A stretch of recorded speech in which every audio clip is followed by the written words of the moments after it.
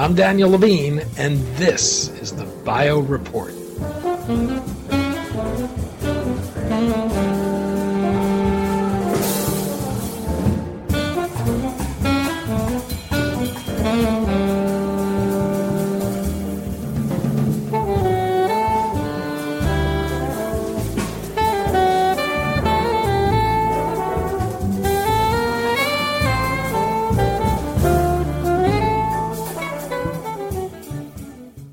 Finding diverse groups of qualified participants for clinical studies can slow the development of needed medicines. The difficulty in attracting racial and ethnic minorities, women, and the elderly also creates concerns that trial results will fail to reflect what would happen in the real world.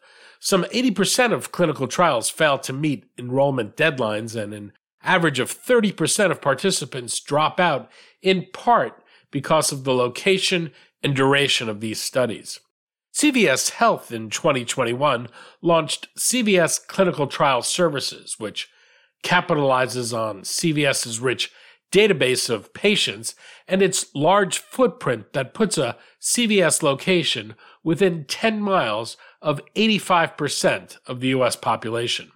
We spoke to Owen Garrick, Chief Medical Officer of Clinical Trial Services at CVS Health, about the company's push into clinical trials, the need to expand the diversity of participants in these studies, and how CVS is leveraging its resources to increase access to and participation in clinical trials.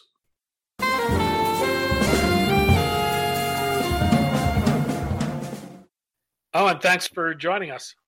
Danny, my pleasure. Thanks for having me. We're going to talk about the decentralization of clinical trials, the move of retail pharmacies into clinical trials, and the potential this has to expand diversity of participants in these studies. Let's start with CVS Health and its decision to do this. This in part came about because of the COVID pandemic. Can you explain? Sure, that's absolutely right, Danny. As we all know, the pandemic started. There was a global effort to develop vaccines, and CVS got involved with recruiting for the vaccine studies here in the U.S. and was pretty successful, and in fact helped recruit a very diverse cohort of individuals to participate.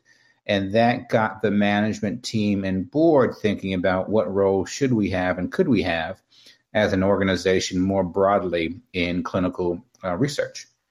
As you think about the case for CVS moving into the clinical trial space, give me a sense of the footprint, the proximity to potential participants, and the resources CVS Health can bring to bear to deliver clinical trial services. Sure. The mission very broadly is to make clinical trials part of a patient's and consumers' everyday experience. So demystifying it, you talked about decentralization. So if you look at CVS as an organization, we have roughly 10,000, slightly under 10,000 retail locations, and 1,200 of those have Minute Clinics. So CVS, Minute Clinic is a part of CVS, and we are converting those Minute Clinic locations across the country to research sites. So currently we have about 80, and that number will grow through this year and next year. And that's where you can actually conduct, where patients can come in and participate in trials. We set about deciding on where those would be located in a very deliberate fashion. And the two biggest components of that analysis were the ethnic diversity of those locations as well as the economic diversity. So we looked at the entire fleet or footprint of 1,200 locations, and based on the diversity, both economic and racial and ethnic, we looked at our first cohort of, as I mentioned, 80 locations. So if you think about areas such as Atlanta, Dallas, and Houston, DC, Philadelphia, Central New Jersey, very diverse neighborhoods. And that allows for an underrepresented or historically underrepresented group i.e. diverse participants, to participate because our locations are conveniently located within the communities and within their communities. Prior to joining CVS Health, you were president and CEO of Bridge Clinical Research, a boutique CRO that specialized in diversity research. Why did you decide to join CVS Health in its move into clinical trials? What did you see as the opportunity? As I thought about making a transition, the work I did at Bridge was really and truly focused on improving health outcomes for diverse communities through research. And I saw CVS as an opportunity to scale that lifelong passion of mine and getting involved at the ground floor with clinical trial services within CVS. I could, with the team, build equity into everything that we do. So if we think about the site footprint, as I've mentioned, if we think through the staff that we're recruiting to participate, which will be diverse and will reflect the community, that was just really and truly compelling. We've made a commitment to and a goal of recruiting 30,000 diverse individuals within a 5-year period. And an organization like CVS has that national footprint and national scale to make that happen. So it was truly an offer and an opportunity that I could not refuse. What's the need? Why does expanding the diversity of clinical trials matter? And how good or bad a job have trial sponsors been doing? Sure. So from a medical or biologic perspective, you see differential response to the same drug therapy within ethnic groups or among ethnic groups. Now, part of that is, so what that means, you give someone of different ethnicities a particular drug, and they will respond differently. So some will have an optimal response and some will have a suboptimal response. And part of that is biologic or genetic, and the other part is environmental. From a biologic perspective, there just might be things like how drugs are metabolized. From an environmental perspective, there might be issues such as, if you have diabetes or oncology or cancer rather, that you are diagnosed much later, so you have later a more severe disease. So that combination, from a patient's perspective, you want to make sure that all patients are involved in your clinical trials, so you know that the drug works, or drug works effectively in all populations. And if it doesn't work effectively in all populations, you know that, and you can adjust dosing, you can adjust timing, and you can also, if it's a biologic, identify which markers or receptors are involved and target those more effectively for different populations. So that's the scientific or medical rationale, is really about ensuring that the drugs that we're developing, and not just drugs, but the therapies, the devices, the diagnostics, impact all populations effectively. There are a number of reasons that are often cited for why there isn't greater participation in clinical trials from traditionally underrepresented communities. As someone who's long worked in trying to address this problem, what's your perspective? What have you heard from participants? And perhaps more telling, what have you heard from people who don't participate? Yeah, I think that's a wonderful question. And this has been well studied, well characterized. So my sense is we have a good sense of the issues. And there are really three. The first is awareness. So are you aware of what a clinical trial is? And the good thing, if there was a good thing from COVID and the development of the vaccines, is awareness around clinical trials has increased dramatically.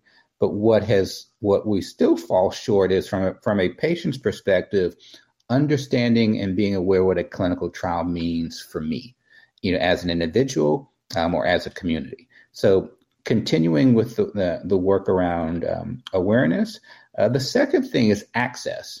So if I'm aware that a study is happening in my neighborhood or in my community, do I have the ability to participate? Is the location accessible? Do I relate to the people? Are they welcoming? So as I mentioned, that awareness, that second part is access.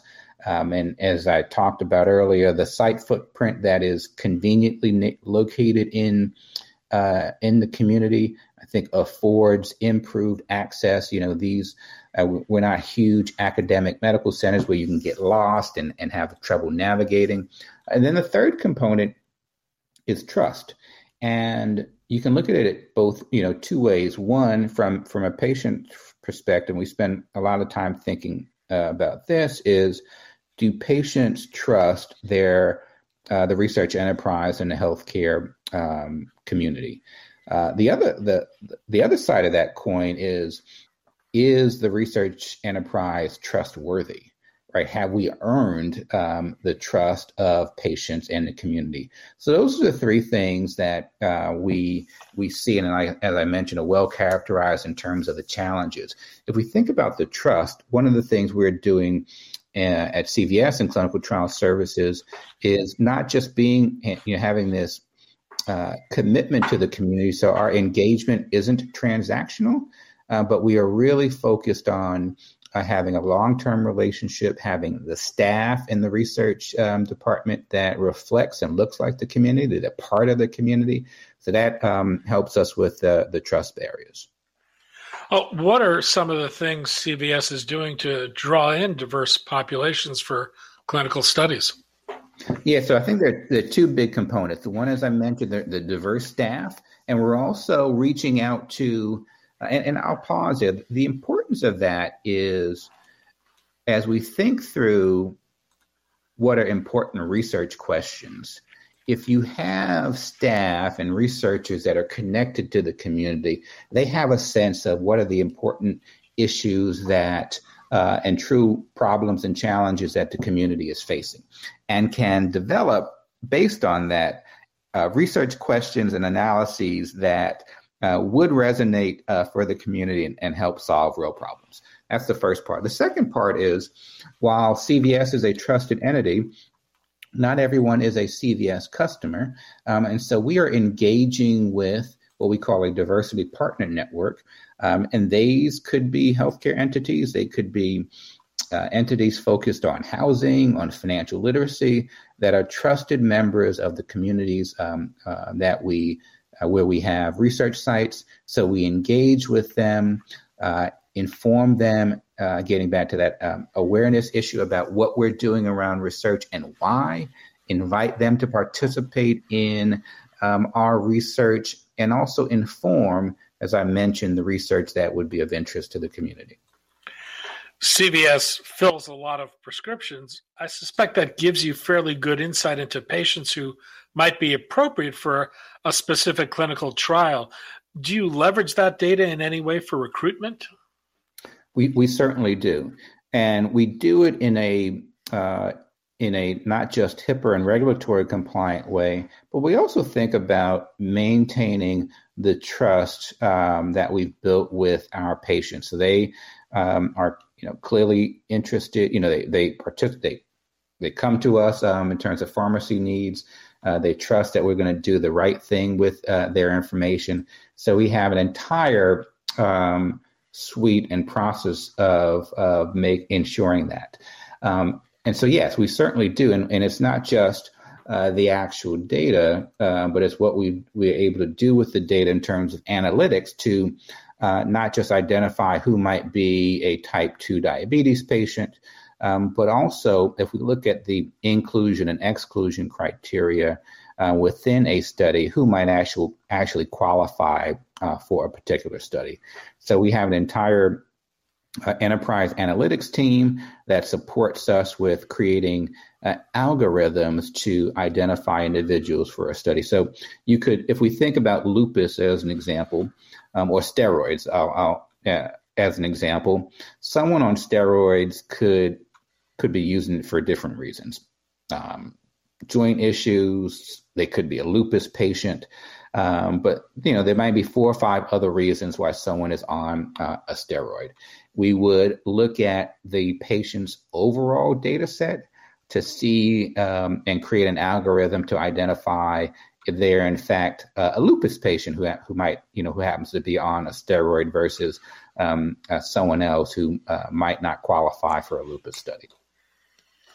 What is CVS Health's capabilities? What's the range of services it can do from a clinical trial perspective? Sure. So from a recruitment perspective, we have the ability to identify patients for pretty much every therapeutic area. From the perspective of conducting a trial, we have within the Minute Clinic locations, we do phlebotomy, we do EKGs, we do spirometry. So most chronic conditions, cardiovascular conditions, respiratory conditions. We have neurology studies in migraine and Alzheimer's. So fairly broad. If you come into our location, our staff is clinically capable of providing those services. And we also have a home research group that can also do infusions within the home. So the ability to do large molecules such as cancer therapies or targeted therapies, we can actually also do in the home. So it's not just the capability of doing particular service or providing a particular clinical care, but it's the actual, also where. So, and we want to do that in a convenient way for the patient. You mentioned you can also do it home. How are you leveraging technology to bring the trial to the patient beyond using your footprint? Are you using technology so people can participate at home? Most certainly. So that's the third leg of the stool. So not only can we have a nurse visit you in the home, but we have a partnership with a company called Medable, where we can through their technology leverage and tap into things such as wearables, devices such as home-based temperature checks, blood pressure checks, weight scales, etc., and have that in a research and HIPAA compliant way and secure way become part of the medical record and the research record. So absolutely. So from a tech perspective, and that could, as I mentioned, wearables in the home, it would also and could also include video visits, just like you can go in and visit a clinician for a non-research service via video. And you can also do the same in a research setting. One of the critical challenges with having multiple clinical trial sites can be consistency in data and the way things are measured and recorded. How much specialized training, if any, is needed for staff to conduct a study, and how is that handled? Sure. The two biggest components that you want to ensure in research are, one, patient safety, and then two, data quality and integrity. And the beauty of what we offer is that there's one set of systems across our entire platform. So our quality management system supports the regulatory work that we do, the data integrity work that we ensure, the patient safety work, both at the site level, and then we have an entire quality team that supports the work across the national footprint, not just in the trial delivery network, but also in the work we do in terms of identifying and recruiting patients. And we didn't speak a lot about this, but the third component of what we offer is real-world evidence, which is mainly retrospective data analysis, but is also growing to include prospective analyses involving data in a real-world setting. So the training is robust, and it's not just our suite of GCP or good clinical practice training and our SOPs, but our regular quality improvement and process improvement work. You mentioned the growing interest in real-world evidence. Are you doing this within post-market studies or across the board? Great. So thus far, has been mainly post-marketing studies. But one of the things we're doing is developing an internal research agenda. So what are some of the key issues that we're interested in evaluating? So we have recruited last year we recruited 20,000 individuals to participate in studies. We reached out to 25 million individuals. So that gets to that awareness component, right? So, and so if we've reached out, I don't know if anyone's ever done that, reached out to 25 million people, right? So internally, we want to think through what were some of the most effective channels, what was the response to us as a retail enterprise reaching out, what was the willingness to participate based on that communication? Did we increase awareness about clinical trials? So the answer to your question is yes, and even more. How about consent? Do you actually do the consent with patients, or is that done elsewhere? Yeah, we do. We consent the patients to participate in all the research settings, whether that be in the home. They can do that leveraging technology via e-consent, and they can also come into the research site and engage with our nurse practitioners and PAs. And oftentimes patients, take the consent home, talk to their families about it. We're available to ask questions or to answer questions that they might have. But yes, we conduct IRB approved consents as a regular part of our work and research.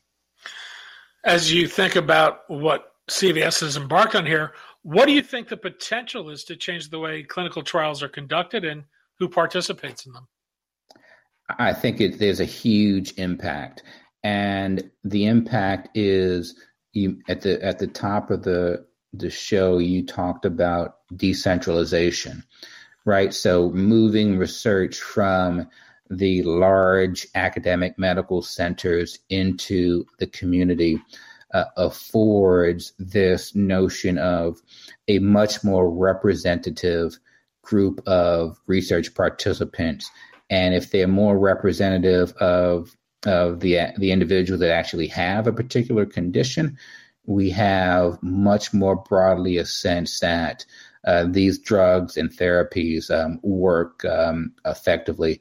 And we can also begin to do some subset analyses to see if there are particular patients where the drug actually works better or might be suboptimized. And how do we then from there do follow-on research to either enhance that optimization or bring up those individuals that were suboptimized on therapy? Owen Garrick, Chief Medical Officer of Clinical Trial Services at CVS Health. Owen, thanks so much for your time. Danny, it's been an absolute pleasure. I really appreciate it.